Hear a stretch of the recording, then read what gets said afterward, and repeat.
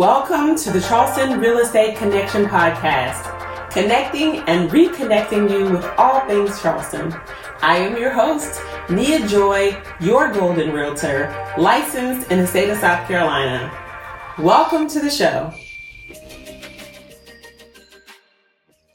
Welcome to the 15th episode of the Charleston Real Estate Connection Podcast. I am here right now with Brent Suttles of the Suttles Law Firm. Hey, Brent.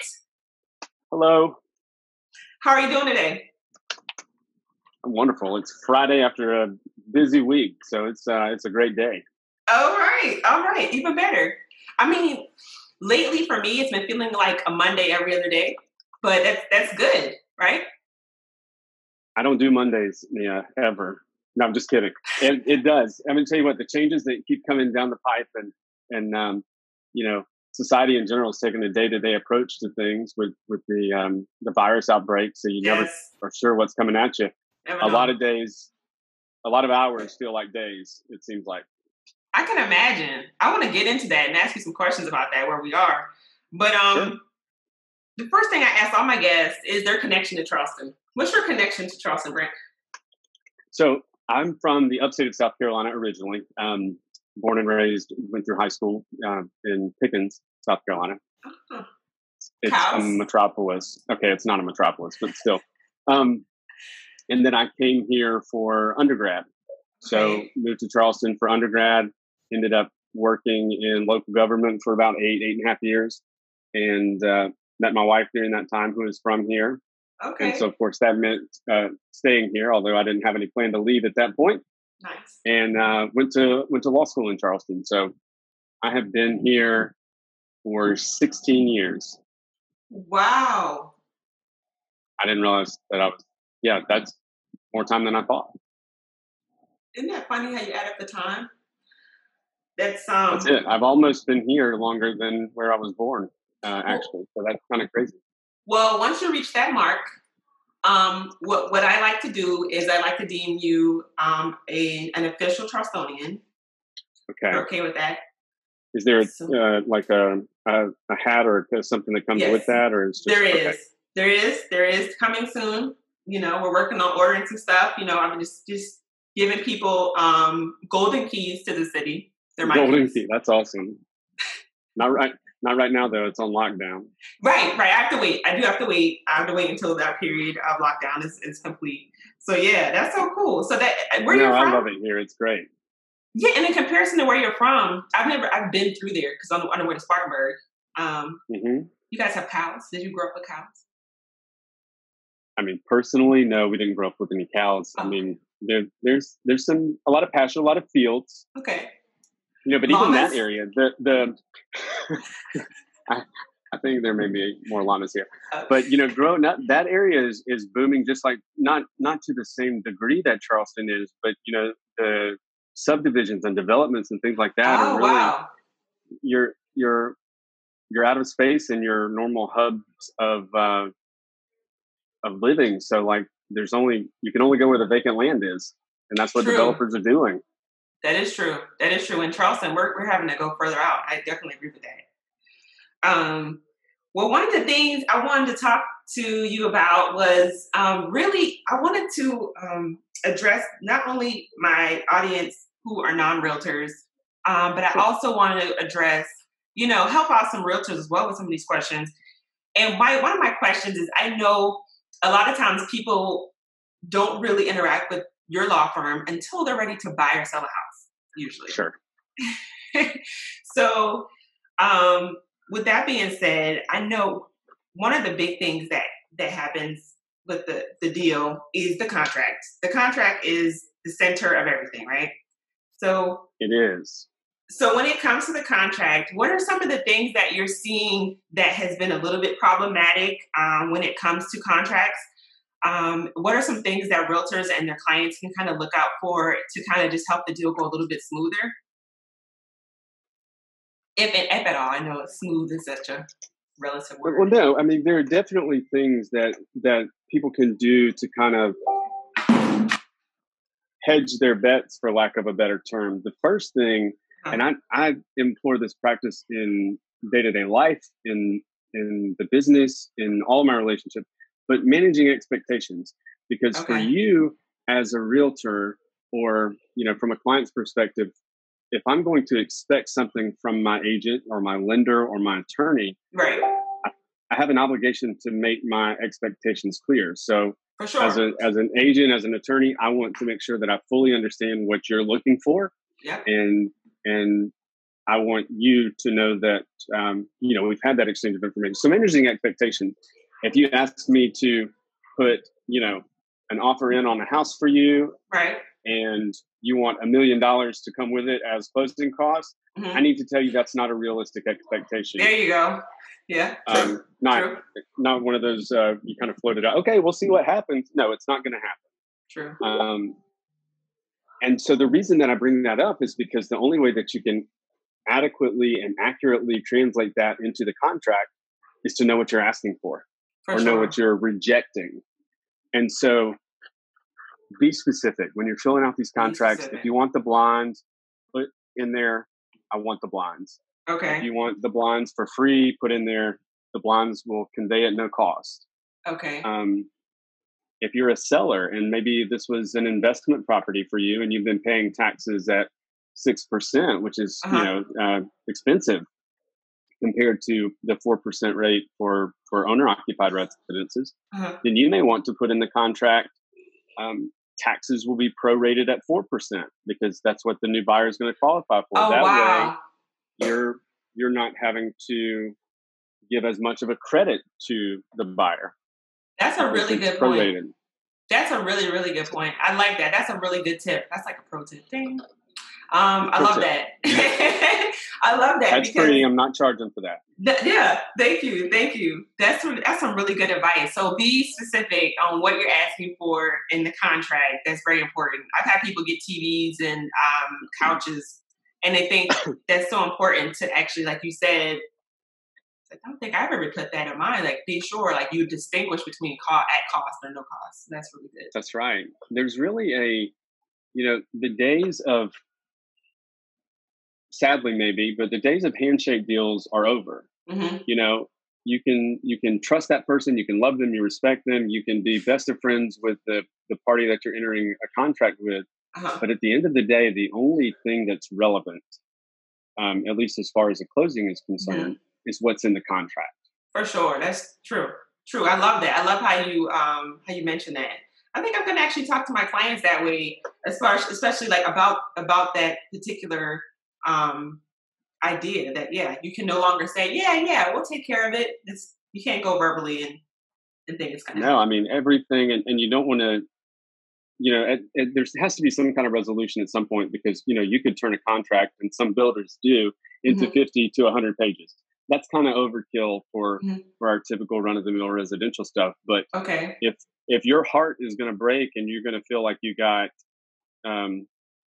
a bad deal if you didn't get the washing machine manual or something along those lines, then you need to ask for it. And to the other end of that, when you do put something in the contract, you have to do it. You have to do what the contract says. We had one recently that some certain appliances were supposed to convey. Okay. And the seller thought that it was going to be more expensive for the buyer to repair one of the appliances and that it wasn't worth anything. They got rid of it. Whoa. Buyer moves in and wants to know where the appliance is. And so it turned into like a heartburn moment for the parties. One party, the seller thought they were doing the buyer a favor, but the buyer specifically asked for it. So you have to do what you've signed on to do. Wow. Well, that's some really good advice. So we just got through talking about contracts and the importance of being specific and leaving those details, making sure that people know about costs and maybe even time frames in the contract. Absolutely. So when it comes to the performance of the contract and things like you wanting to update title, I know the names on the title, sometimes people don't understand how that works, and they may write the contract, start off with just themselves on the contract, on the title, and then they may want to add a family member later. what are some of the things that you were seeing, or what are some of the things that may be helpful when it comes to people understanding what it means for the name to be on the title and removing it? So when someone says to be a name on the title or to have a name on the title, that means that you have some ownership in the property itself. So, the contract has two separate spots allocated for names. On the first page of the contract, it says buyers. So those are the people that are going to contribute to the cost. So they're actually going to pay for the house. Now, you may have someone on title who is not going to pay for the house. Maybe they're not going to be on the loan, for whatever reason. Those are the ones that you want to put in the section that says, and specifically it says that the seller is going to convey marketable title with a properly recorded deed in the names of, and that's where you want to put everybody that's going to go on title. So if you have a situation with a married couple and one of them is the only one on the loan, then in that second section, they both want to go on title because they both want to have some ownership in the property. Right. Then you need both names in that second section.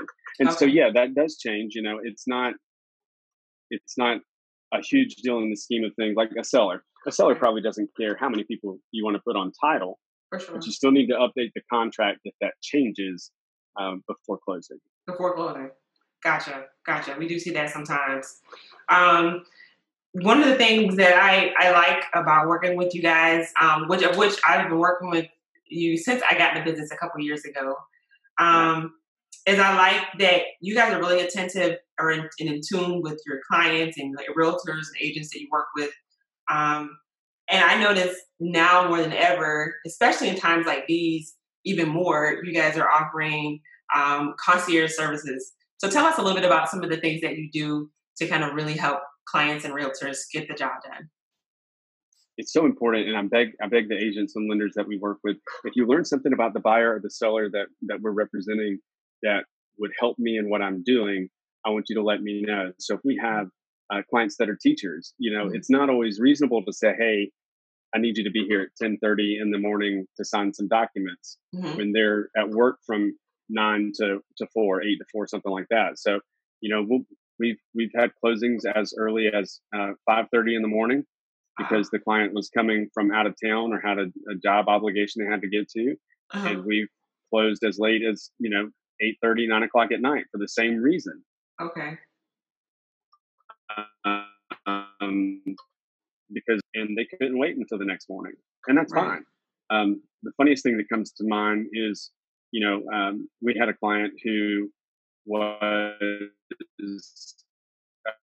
wheelchair bound, and they were terrific, but I didn't know this until they got to the office. And this was at a former location we have that at that time didn't have a ramp, wheelchair accessible.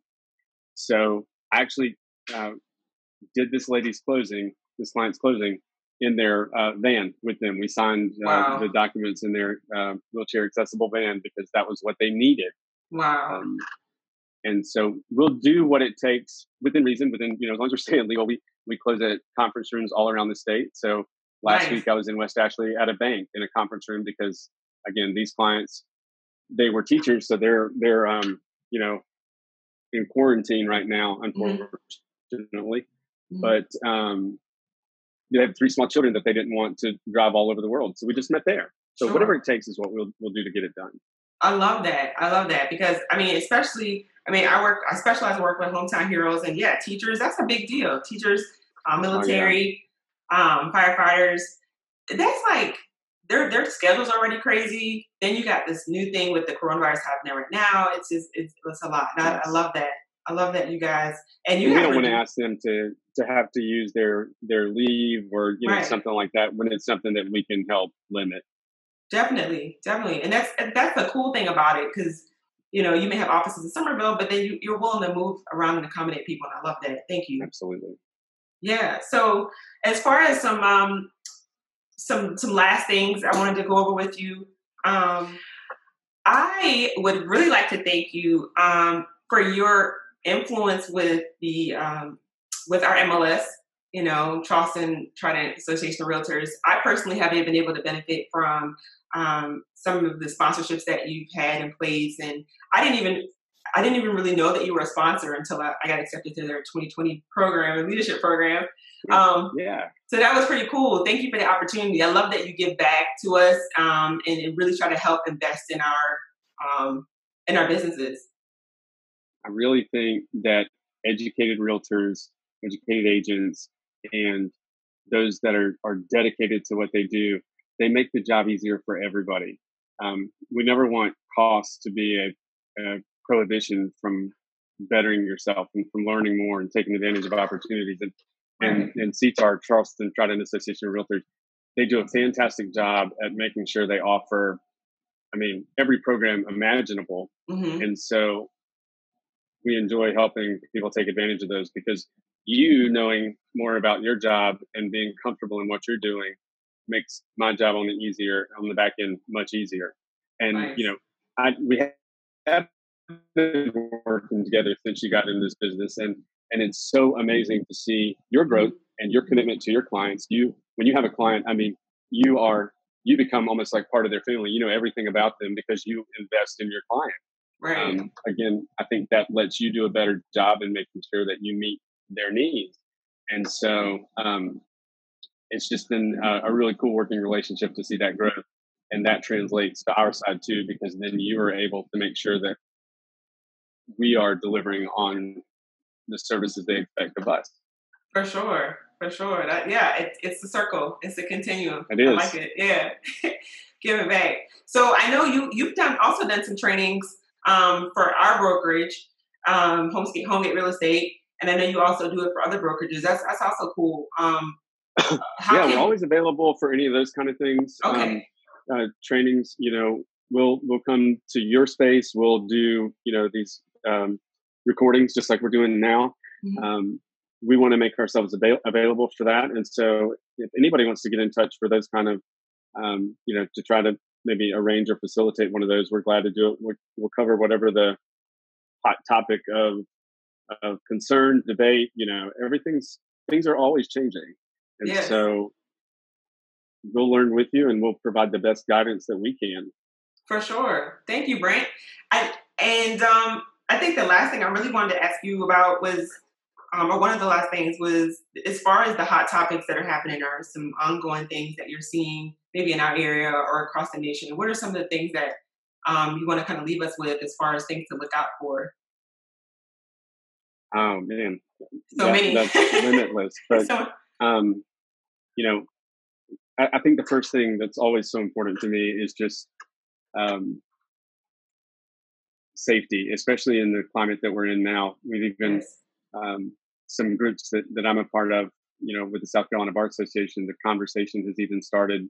How do we disclaim and hold harmless related to the COVID-19 virus that's going around? Like, what would a buyer's responsibility be? What's a seller's responsibility? Mm-hmm. These are questions that maybe 6 weeks ago, we never even would have been able to imagine. Okay. We're just that far out from it. So law is and real estate, they're always on the edge and changing as new problems present themselves. But safety first, real estate agents, knowing your clients, knowing who you're meeting with, knowing where you're going. We really believe in a comprehensive relationship with the people we work with. So we want to help you from beginning to end. Nice.